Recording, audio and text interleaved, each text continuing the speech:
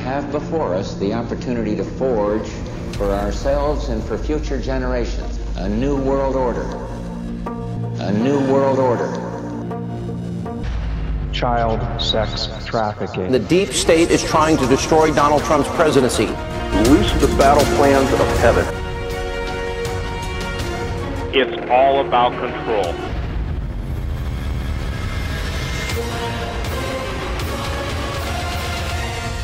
Broadcasting live to the world now. It's the Weekend Vigilante, Sheila Zielinski.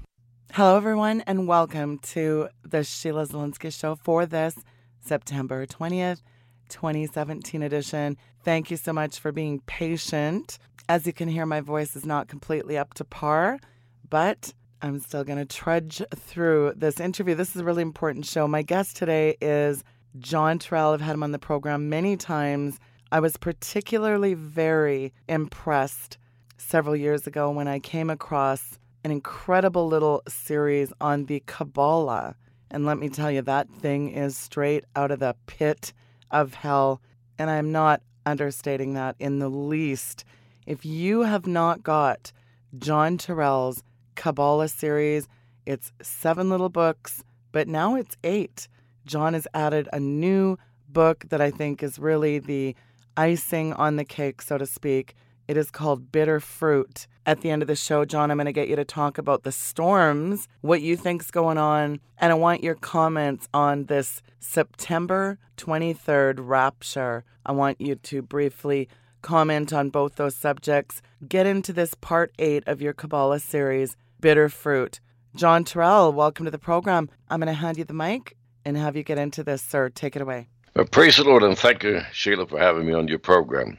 I want to talk today about my book, Bitterfruit. This is number 8 in the Kabbalah series, and it deals with education. And it is hard sometimes to get people excited over education. People are interested in, the Antichrist, witchcraft, the giants, and UFOs, the latest stuff from Trump, and these are subjects people like to hear about. But they don't really understand that education is the most important thing that you and I can think about and to take some action on. And I'm going to start talking about my book by starting in Deuteronomy chapter 6.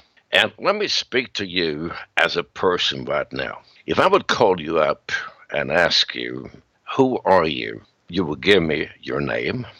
And your name was given to you by your parents, so you did not select that unless you change your name later on. You would tell me where you live. You would tell me you're married, you're divorced, you're not married, you're single. You would tell me about your education. You would do a lot of description about yourself. And all these attributes that you talk about yourself is done by others.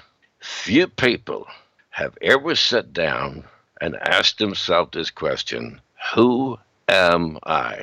Where did I come from? What's the purpose in life for me? What does God want me to do? Few people have ever done that. We simply just go through life on an automatic pilot, and so we simply flounder around.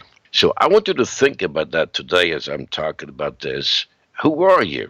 Can you define yourself? Not attributes that other people said about yourself, not about things that you have done, but who are you?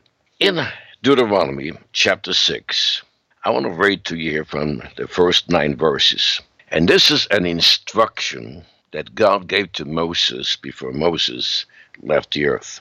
Now these are the commandments, the statutes, and the judgments, which the Lord your God commanded to teach you, that you might do them in a land whither you go to possess it, that you might fear the Lord your God, to keep all his statutes and his commandments, which I command you, you and your son and your son's son, all the days of your life, your days may be prolonged.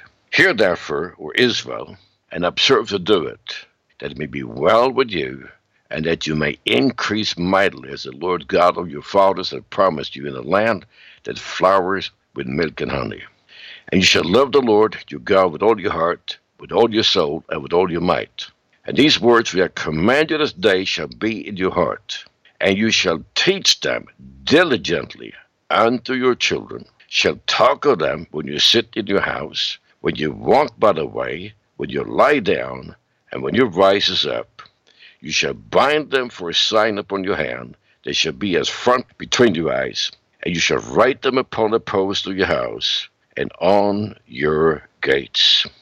God simply told Moses, now it is important that the children, the grandchildren, the great-grandchildren will know their identity.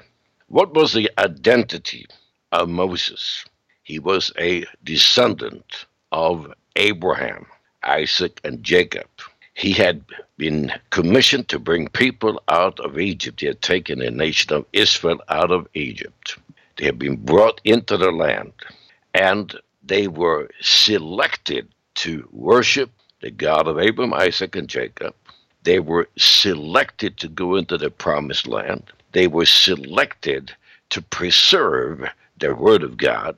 They were selected in the future to have the Messiah come through that nation. This was their identity. Their identity was they were simply followers of Almighty God. They were His servants. And God said, now it is extremely important that you educate your children and your grandchildren and so on. Let me take you now to Judges chapter 2. That Judges chapter 2. Let me read to you here from verse number 6 in chapter 2 of Judges. And when Joshua had let the people go, the children of Israel went every man unto his inheritance to possess the land. And the people served the Lord all the days of Joshua, and all the days of the elders that outlived Joshua, who had seen all the great works of the Lord that he did for Israel. And Joshua the son of Nun, the servant of the Lord, died, being 110 years old. And they buried him in the border of his inheritance in Timnath-Heres, in the mount of Ephraim, on the north side of the hill Gaash. And also all that generation were gathered unto their fathers. And there arose another generation after them, which being on the third generation, which knew not the Lord, nor yet the works which had been done for Israel. And the children of Israel did evil in the sight of the Lord, and served Balaam. And they forsook the Lord God of their fathers, which brought them out of the land of Egypt, followed other gods, of the gods of the people that were round about them, and bowed themselves unto them, and provoked the Lord to anger. And they forsook the Lord, and served Baal and Ashtoreth. So what happened here is that Joshua simply had now it was his job to educate the people that was coming after him. And Joshua simply failed. The second generation failed. And the third generation ended up having no identity. Let me stress it again. The third generation had no identity. They were in the promised land.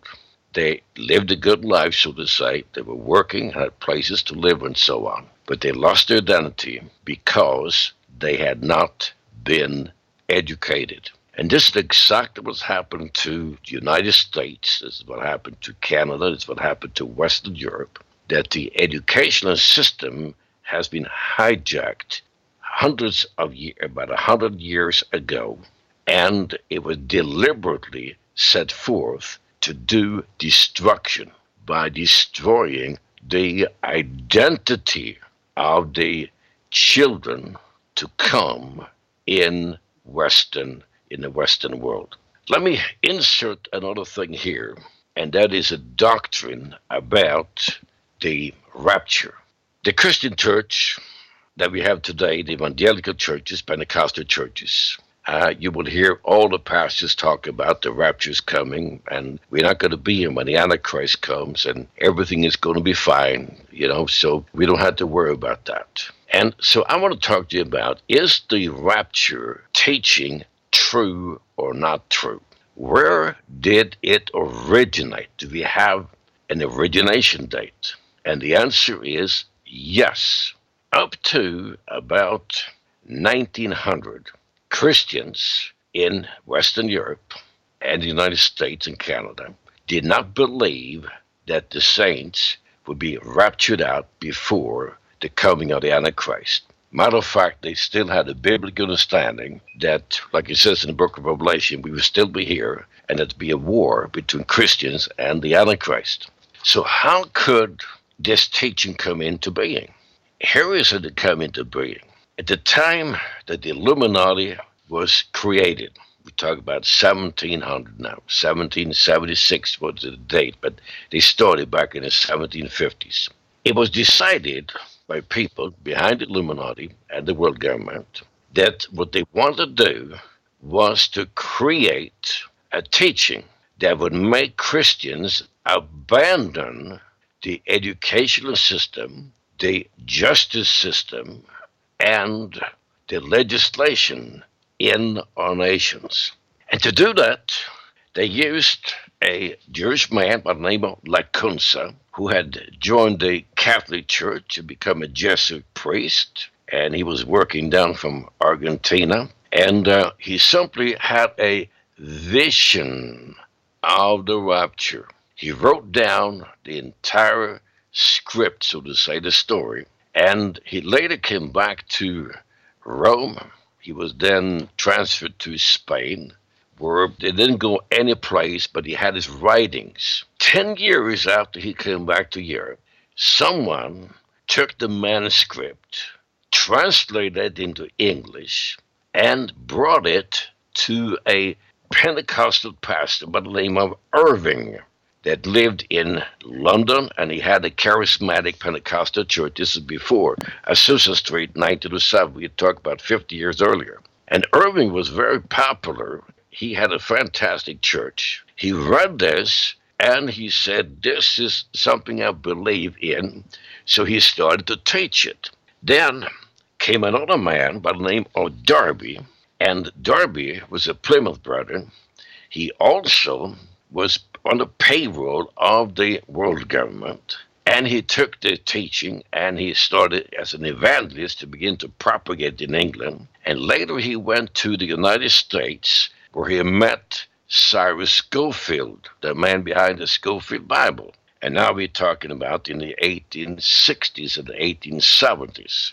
And Scofield adopted this. Now, Scofield himself was on a payroll of the world government, and his mission was to do destruction in the Christian church. So he developed this now teaching on the rapture, and he then was able to place it at Moody Bible Institute around 1900, and also at Dallas Theological Seminary in Texas. And from these two places, then began the seed to go out, and of course they had pamphlets and books and so on. And in less than 50 years, the entire Christian churches, evangelical, Pentecostal, Baptist churches in the United States had been changed totally, and now they were into the rapture. What was the result?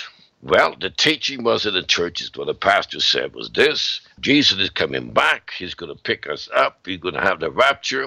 Christians, get out of education, get out of politics, get out of the justice system. Don't get involved in the world. Let the world go to hell. Let the devil have it all. We're just going to stay in our churches and wait for Jesus to come back and rapture us. And this is exactly what happened. And this is why on the school boards, you don't have many Christians, or you go to county supervisors, city councils, you take legislators, governors, and so on. The Christians simply disappeared. And because of that, the educational system was turned over to people that were secular, and they then ran with it.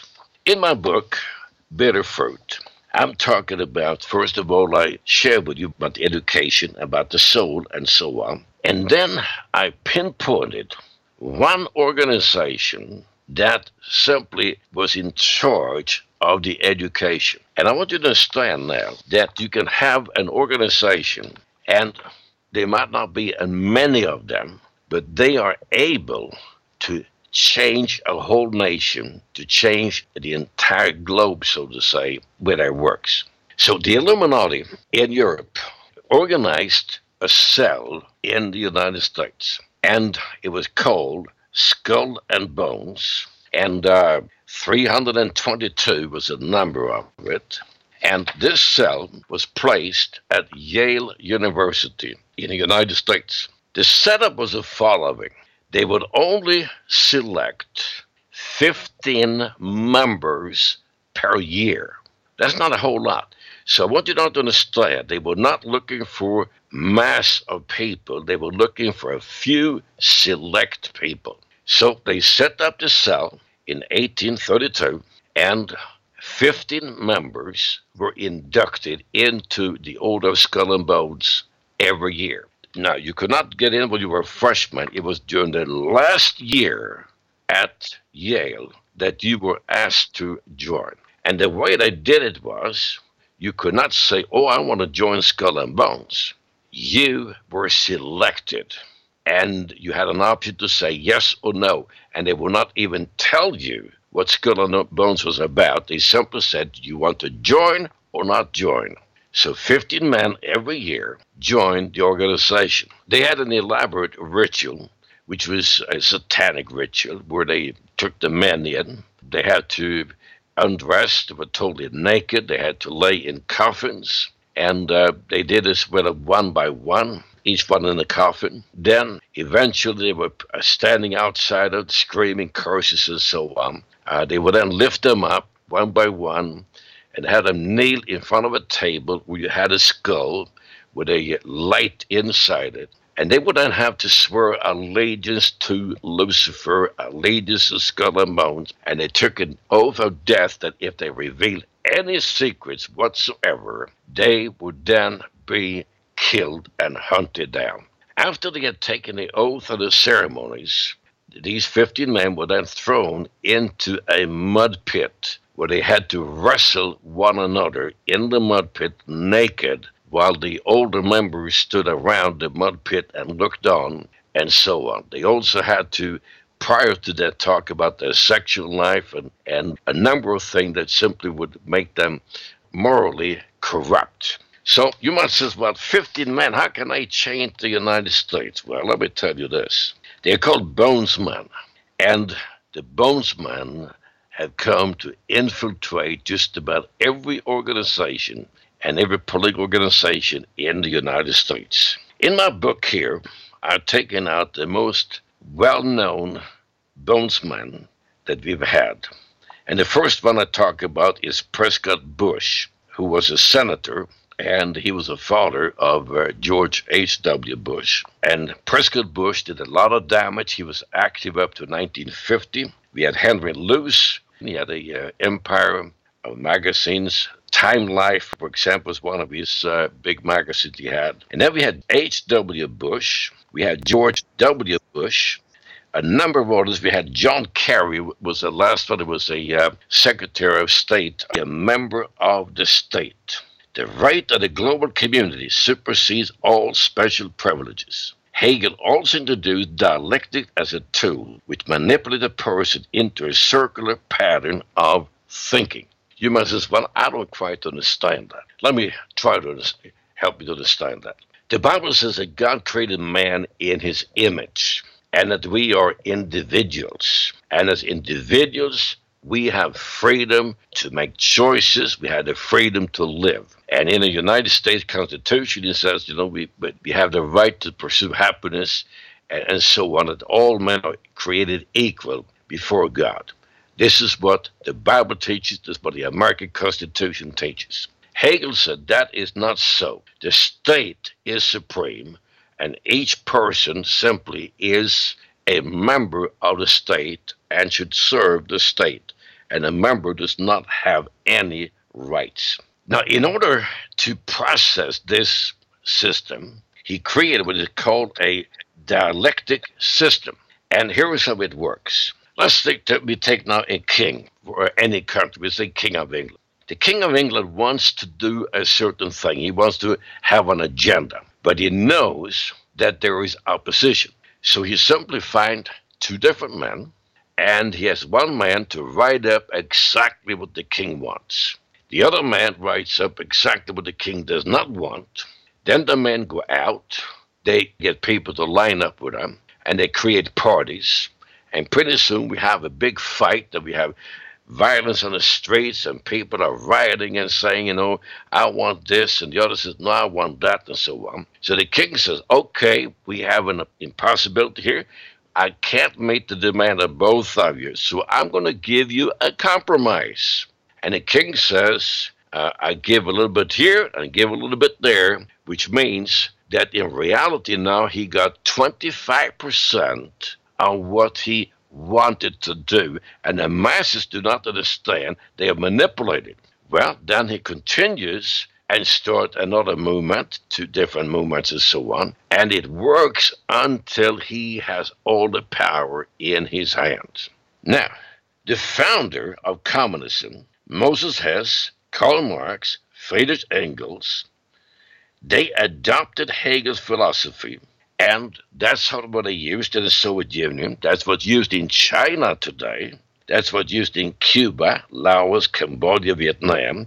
That was used in Germany during the Hitler years. This is the system used. And this is a system right now that you find that is used in the United States. President Trump was elected, and of course there was Christians standing behind them, free-thinking people that wanted to go back to the Constitution. So now the left simply says, no, we don't want that, so they're on the streets. It's called a resistance movement, and there is clashes back and forth. And so the powers to be about this are thinking, we clash these groups together and eventually wear them out and we get a compromise. And this is why they are hitting Trump so hard. So this is what we have for the educational system. So there were a number of men that came in, and basically if you've been to college, some of these men, you know about who they are. And others, if you only have a high school education, you don't know that. But we had a number of people here in the United States. We had Daniel Gilman, we had Horace Mann, we had Johann Friedrich Herbert, with the Herbert Society that probably most people never heard of. We had William Wundt, which is actually the father of psychology. Of course, that is affecting you on a daily basis, because the Wundt psychology, which is based upon Hegelian principles, is governing everything, including affirmative action. So a lot of things that happen goes back to this education. But since we don't have the understanding, we don't know why it is happening and so on. Then you got a guy that was very bad. His name was G. Stanley Hall. He introduced rigid education in the United States. He consolidated that. And then he was followed by other people that came after him all the way down to today. Another person that came on board was Abraham Flexner, Frederick Taylor Gates, and these people captured the pharmaceutical industry and the medical field in the United States, where you have no freedom. You have the American Medical Association, AMA. If you're a doctor, you want to practice, you got to line up with AMA or you're a dead duck. And so we had William Welch and a number of other people coming down. And then, of course, we had John Dewey, that some of you heard about John Dewey. And then we had a guy by the name of Henry Kissinger that did a lot of damage. And, of course, he was known as Dr. Death. And he introduced pragmatic philosophy. And pragmatic philosophy is, again, an outshoot of Hegel. For example, like in Vietnam, he simply told Nixon that the war is lost. We can't win the war. So the best we can do is just to abandon the people that we have propped up, the people that we encouraged to fight the communists, abandon them, and then simply embrace the communists to start doing business with them, move on. And if the poor people in Vietnam get slaughtered and under communist regime, who cares, as long as we continue our lifestyle here? That's called pragmatic philosophy. And that was Henry Kissinger was a master of that. Now, in my book, then I go into the Trump factor. And when Donald Trump was elected, now he knew about the system. And he knew that education, some people say Donald Trump is a stupid guy, he's a businessman, he's rough, he's cussing, he doesn't really know a whole lot. He knows a lot more than what people give him credit for. And so when he won the election, he selected as his education secretary Betsy DeVos. And if you've been in the United States, I mean, she was lambasted, and I mean, she was just taken to hell and back. But Betsy DeVos is a Christian. She's been a Christian for many years, her and her husband, and they are working on voucher system. We know this. We cannot turn back the public school system. It's too entrenched. But we can abandon it by simply having private schools, private Christian schools, and then have a voucher system which simply says this: if a parent doesn't want to send his child to public schools, he doesn't have to. He can do homeschooling. He can send it to a Christian school. And if you send it to a Christian school, you should have the right to get a voucher. In other words, let's say, I just take a number, $10,000. So you should be able to get $10,000 from the state that you live in and put that money into the Christian school, take it from the public school budget and move it to the Christian school budget. And that way we can increase our Christian education. We can expand it because now we have taxpayers' money. And it's simply a right that we should have.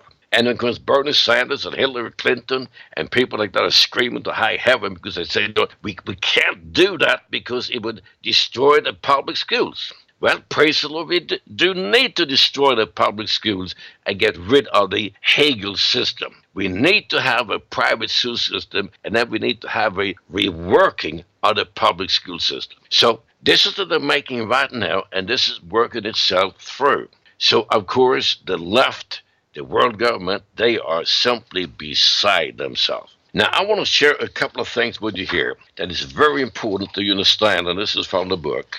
And this is what they are teaching. And this is a Democratic assemblyman in California. And notice this now, California is a hell place to live in. I mean, the Democrats are running this place, and they have destroyed, they're running it in the ground. They have total control of California. So the California Democratic Assemblyman, John Vasconcellos, who lived between 1932 and 2014. In the early 1980s, he was the chairman of the Joint Committee on the Master Plan for Higher Education and the Educational Goals Committee. And this is what he wrote, and this is what they did. It is now time for a new vision of ourselves, of man, of human nature, and of human potential, and a new theory of politics, an institution premised upon that vision. What is that vision of man? That the natural whole orgasmic human being is loving, that man's basic trust is toward community. In other words, the individual has no value. Everything what we want to do is supposed to be the state is in charge. Let me continue a couple of quotes from my book here. And this is from another one now. This is from Obadiah Silas Harris. He was an associate professor of educational management and development of the New Mexico State University in Las Cruces, New Mexico. In a book entitled Self-Knowledge and Social Action, he made the following statement. When community educators say that community education takes into consideration the total individual and his total environment, they mean precisely this. The field of community education includes the individual in his total psychophysical structure and his entire ecological climate with all its ramifications. Social, political, economical, cultural, spiritual. It seeks to integrate the individual with himself and within his community until the individual becomes a cosmic soul and the community in the world. So they want you to be a cosmic soul where you have no identity. The state is your identity. There is no God. You come from an old ape, an old monkey, and you are just a cog. There's no morality, there's no right, there's no wrong, except the state is always right. Harris then described what he means by a cosmic soul. The cosmic soul the whole human race is going to evolve an effective soul of its own, the cosmic soul of that race. That is the future of human evolution. As a result of the emergence of the universal soul, there will be a great unification of the entire human race, ushering into existence a new era, a new dawn of unique world power. God does not exist. The state exists. The state is supreme, and you are to be a cog in that equation. So this is just a little excerpt here from my book, Bitterfruit, and it's something that you really need to have. And I'm not saying that because we want to make money. We're selling this book for $7, and I'm not getting rich for $7. Matter of fact, all the books I write, I don't get any money from it because into the ministry, I get no royalties. But this book is important because as a parents, as grandparents, or as future parents, you need to make a decision about your children and their education. You need to make a decision about their identity. And to do that, you need to make an informed decision. So you need to learn, where did the American education come from, education in other places? Where did it come from? What are the goals? What can we do to fight this? What can we do in a different way? And how can I protect my children from becoming cosmic souls? And I wish in one way I could just get into your place, be right there with you in your home, in your apartment, wherever you are, and simply face to face, simply say this. Do you understand that in Nazi Germany, they took over the education and they educated the children from the time of kindergarten? And in the last years of the war, 44 and 45, they had children 12, 13, 14 years old that were given guns and told, go and fight to the death. The communists did the same thing in the Soviet Union. And we've seen ISIS have been doing that. I mean, they're taking children as young as 5 years and giving them a gun, a revolver, or a pistol. They've tied up someone they want to kill, and they tell that little 5-year-old, and you've seen pictures of this, where he simply says, squeeze the trigger and kill that bastard who's hanging there on the ropes. And that little child will do it. And they are making him a cosmic soul. So, this is the reason I wrote the book, Bitterfruit, because it sure is bitter fruit. Now, in the time I got left here, I want to talk about something else that just flabbergasted me, that came into me yesterday. I've written a series of books called the Kabbalah books, and someone asked, now, why do you call it the Kabbalah books? Well, because the Kabbalah is the religion of the Antichrist. It's a religion of the world government. This is what we are fighting. And then yesterday, I got 2 books sent to me and 2 letters, and they were from a person. She called herself Sheila, and she is the head director of the Christ-centered Kabbalah.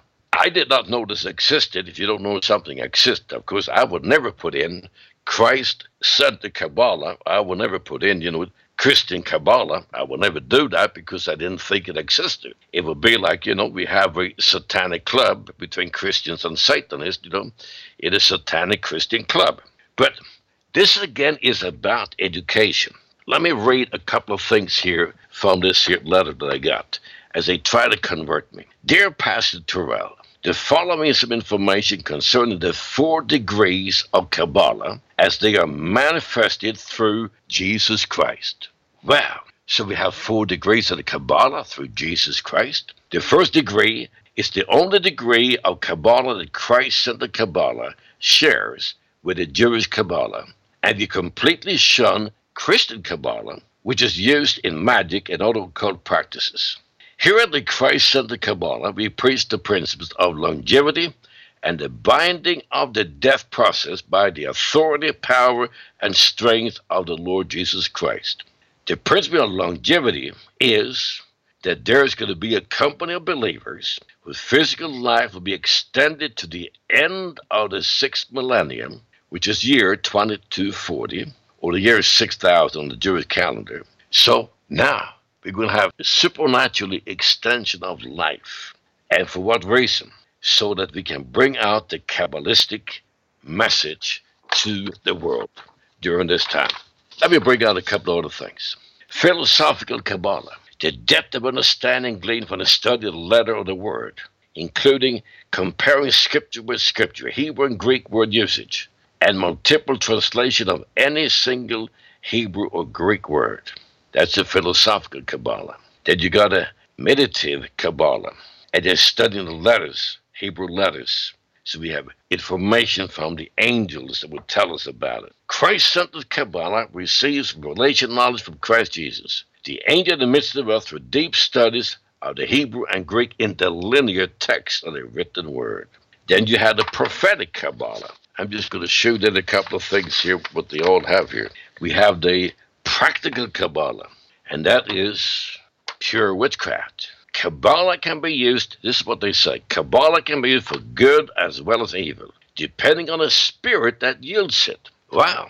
As I'm sure you know, this is also true for the Word of God, which practitioners of witchcraft sometimes use for their own ungodly purposes. So witches uses the Word of God in witchcraft. Unfortunately, practical Kabbalah has been apprehended by some ungodly persons and who misuse it for evil purposes, wherefore many serious believers would not investigate Christ-centered Kabbalah. But Jesus of Nazareth clearly demonstrated the God's application on the practical Kabbalah. And he goes on here and about this. It's another thing I want to bring out here at the end of this program. She also says this: the Shekinah glory is one of the female rings that Jehovah's male spirit flow through. She is not God, but she reveals God to men which would otherwise not be able to comprehend him at all. So God now is male. He has a female attribute. I mean, if you talk about confusion, this is a total confusion. Here's what I learned. The more complicated a teaching is, the more people flock to it. The simple gospel of Jesus Christ being the Son of God, living a sinless life on this earth, dying on the cross for our sins, raised on the third day, resurrected, seated in heaven at the right hand of the Father, interceding for us, and through his death and resurrection we can be saved. That is too simple, and people want to have it more complicated. So for me to wrap this up, here is what I want you to take home with you. You've heard about communism, fascism, socialism, secular humanism, and you wonder, where did it come from? It came from the Kabbalistic teaching of George Hegel and the people that are described here in the program today in the book Bitterfruit. You might be a grandparent right now and your children are grown. What about your grandchildren and great-grandchildren? Are you concerned about them? If you're a parent, are you concerned about your children, their education? If you're a single person today and you're thinking about getting married, are you thinking about your children's education? Do you understand that the identity will be determined either by you and the Bible or by public schools and teaching of the Kabbalistic Hegelian system? Simple. So you got to make a choice. And like I read to you in the beginning from Judges chapter 2, the third generation of Israel, they did not know that they came out of Egypt. They did not know that God is Almighty God. They did not know his statutes and his laws. And they simply flowed into a hedonistic idolatry, and God judged them for it, and eventually lost their land. So education is important. You cannot be selfish and say, well, I don't care. You should care. If you don't have any children, you should care about other people's children. So my suggestion to you is this: get educated. In my writings, what I have done, I have cited sources. I have cited different sources and so on. And it will give you a platform. You can take my books and go on the internet, put it on Google or Yahoo, in subject after subject, and you're going to find an enormous amount of material coming up. And you will be able to verify every point that I have made and say, it's true, it's true, it's true. And then once you verify that, now you are motivated to take an action. Pray to lead people to Christ, and most of all, to work hard in your community to control the education of the children that you live around. Well said, John. At the end of the program, I'm going to tell people how they can get your Kabbalah series, incredible little series for only $48 for those little 8 books. Tremendous information in this. John, in the waning moments here of the show, I want you to comment, well, what do we see in right now? Hurricane Maria. So much has gone on in the last couple of weeks. First of all, what is your thoughts about all these storms, John? And because everybody's emailing me about September 23rd, going to be the rapture, right? I want you to also comment on that. The hurricanes, the earthquakes, and the devastation that we are seeing right now during the month of August and September. And many people are simply saying, well, I believe this is done by HAARP or Scalar or someone else has been messing with this and it's man-made. And I do not believe it is man-made. I believe that this is from God. And I'm going to give you the following reasons for that.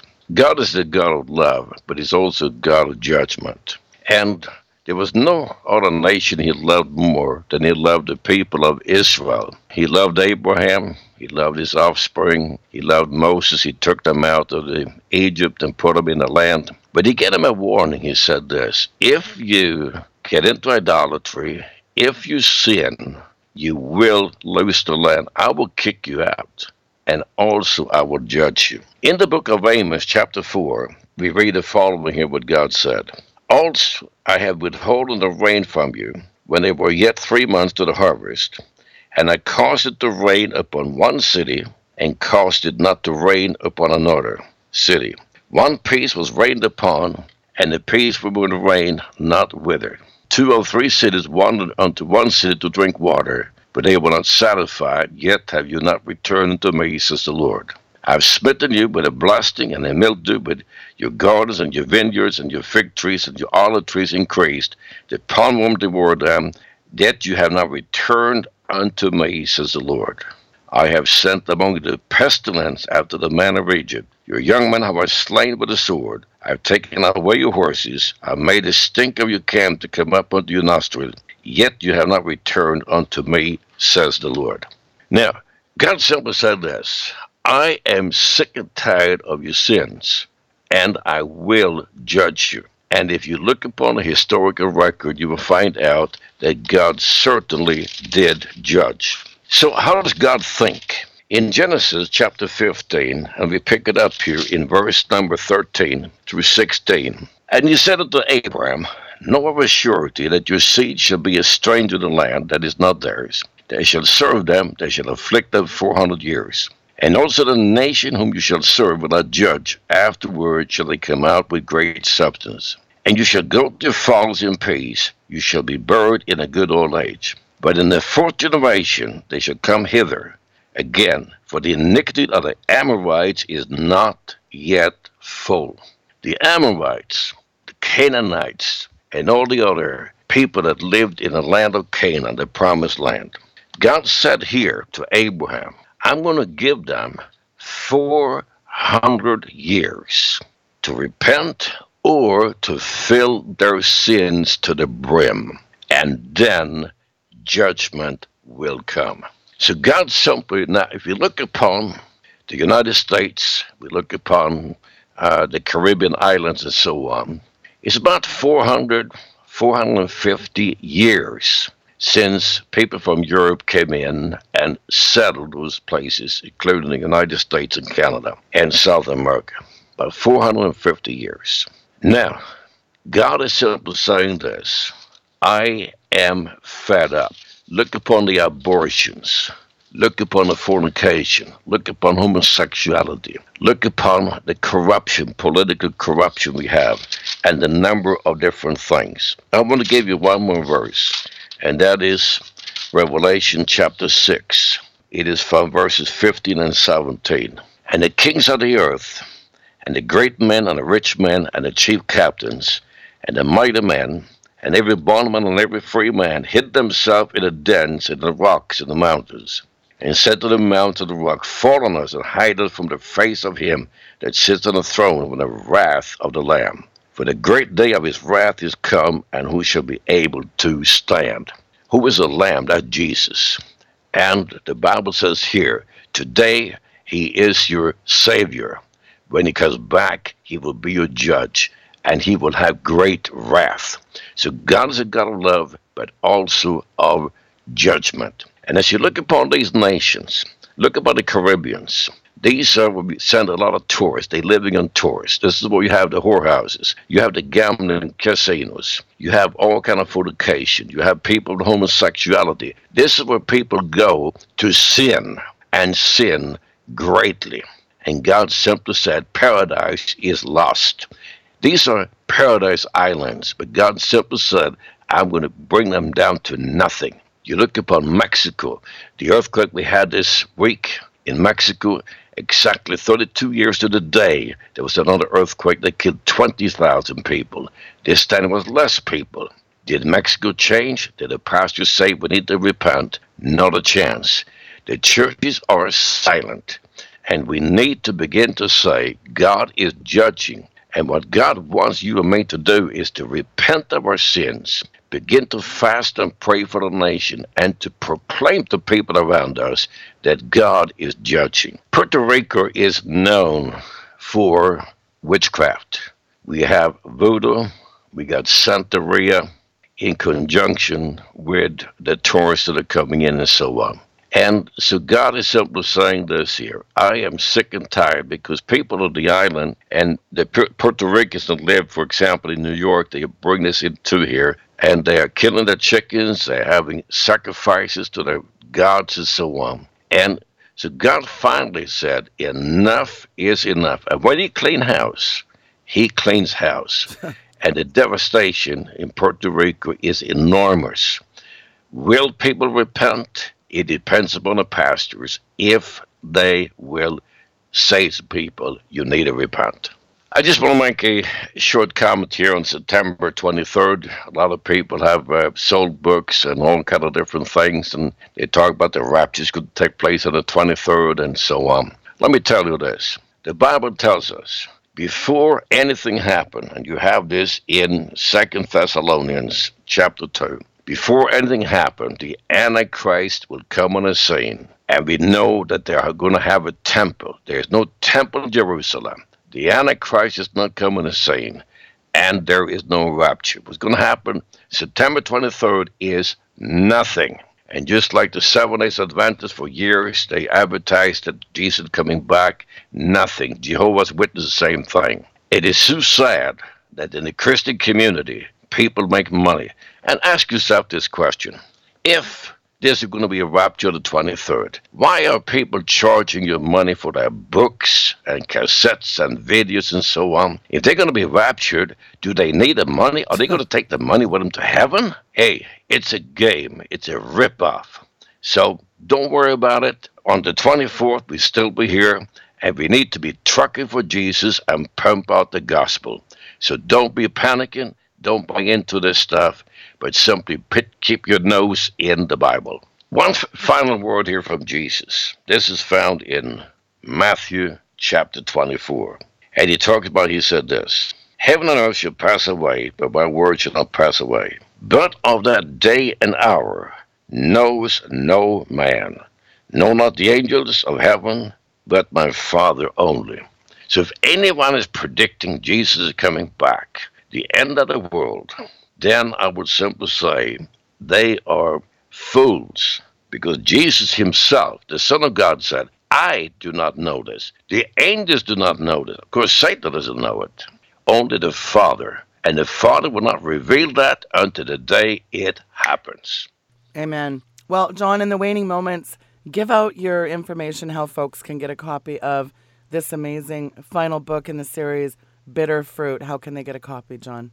If you want to get a copy of my book, Bitterfruit, which is Kabbalah book number 8, the easiest way to do is to go to our website, eaec.org, stands for European American Evangelistic Crusades, and simply go down and find Bitterfruit. You have the Kabbalah book series there, so it's on our homepage. And then just click on that, use PayPal, and you can order it. Praise the Lord. Thank you, John. Thank you so much for your time and coming on the program today, John. Thank you very much, and God bless you, and thank you for having me. Thank you, John. God bless. Folks, that was Pastor John Torell from eaec.org. That's eaec.org. And I've got a link there, a direct link to purchase those 8 Kabbalah books. There's a great deal on that. It's $48. You get all 8, including this newest one. So I really encourage people to get that. A lot of information in those little booklets. Also, very exciting, next week, we're going to be trying to launch the new website, which is exciting. We're just working on a customized media player. The coding in it has taken a little longer than we thought. All in all, it's just way better, and I think you're really going to enjoy this new site. And again, we're just working out some kinks. It's going to be wonderful when it is ready. So thank you for your patience. And I want to just also, again, thank all my patrons that have really stepped up to the plate. I'm going to have some exclusive shows that are just for you. And a reminder, this program is on the air because of the faithful support of you, the listeners. And I encourage, if you have not become one of my patrons, very simply go to weekendvigilante.com. A banner will come up. You simply go to that, or you can also go to the donate page. We're coming down to the end of September. We're coming down to the wire, and we want to lock in our goal. You can donate $5, $10, $15, $20, $25. If you have the means to do $25 or more a month, lock that in. Help me reach my goal. We're 75% of the goal, and I think we can do better. I think we can reach the goal. Now, there is other options besides Patreon. There's PayPal, there's GoFundMe. You can do credit card payments. You can mail checks. You can mail international money orders only, please.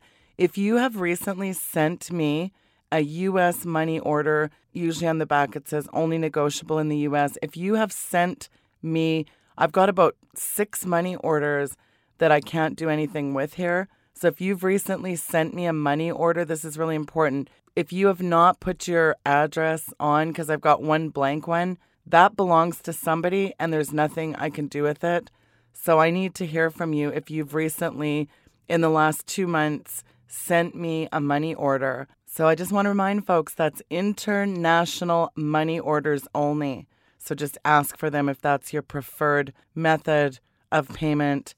But like I said, do get a hold of me if you've sent me a money order. My contact information is there at weekendvigilante.com. I need to hear from those people because you've already purchased these. And if you have not, please do sign up for my free e-newsletter. That is a really good way, if something goes south on my website, that I can contact you. I like to give you monthly updates on things that are going on. Make sure that you become a subscriber of my free e-newsletter because there's lots of stuff going on. It's very simple. Just go to my website and you fire in your email. Boom, done. Listen, that's important. It's important for me to be able to connect with you and give you monthly updates and alerts and bulletins as to what's going on. And you do want to be keeping in the loop. Trust me, there's some things on the horizon. You're going to want to stay in the loop. So in summary, again, I just want to thank my patrons. I want to thank everyone that donates to this ministry on a monthly basis. I am very grateful for that. I appreciate you. And I appreciate all your cards, your letters, your emails, your phone calls, conveying how much this show means to you. That means a lot to me, and I thank you very much for that.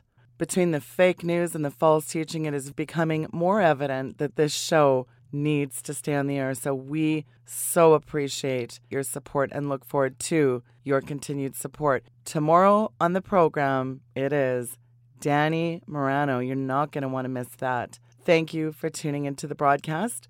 We'll see you tomorrow. Good night and God bless.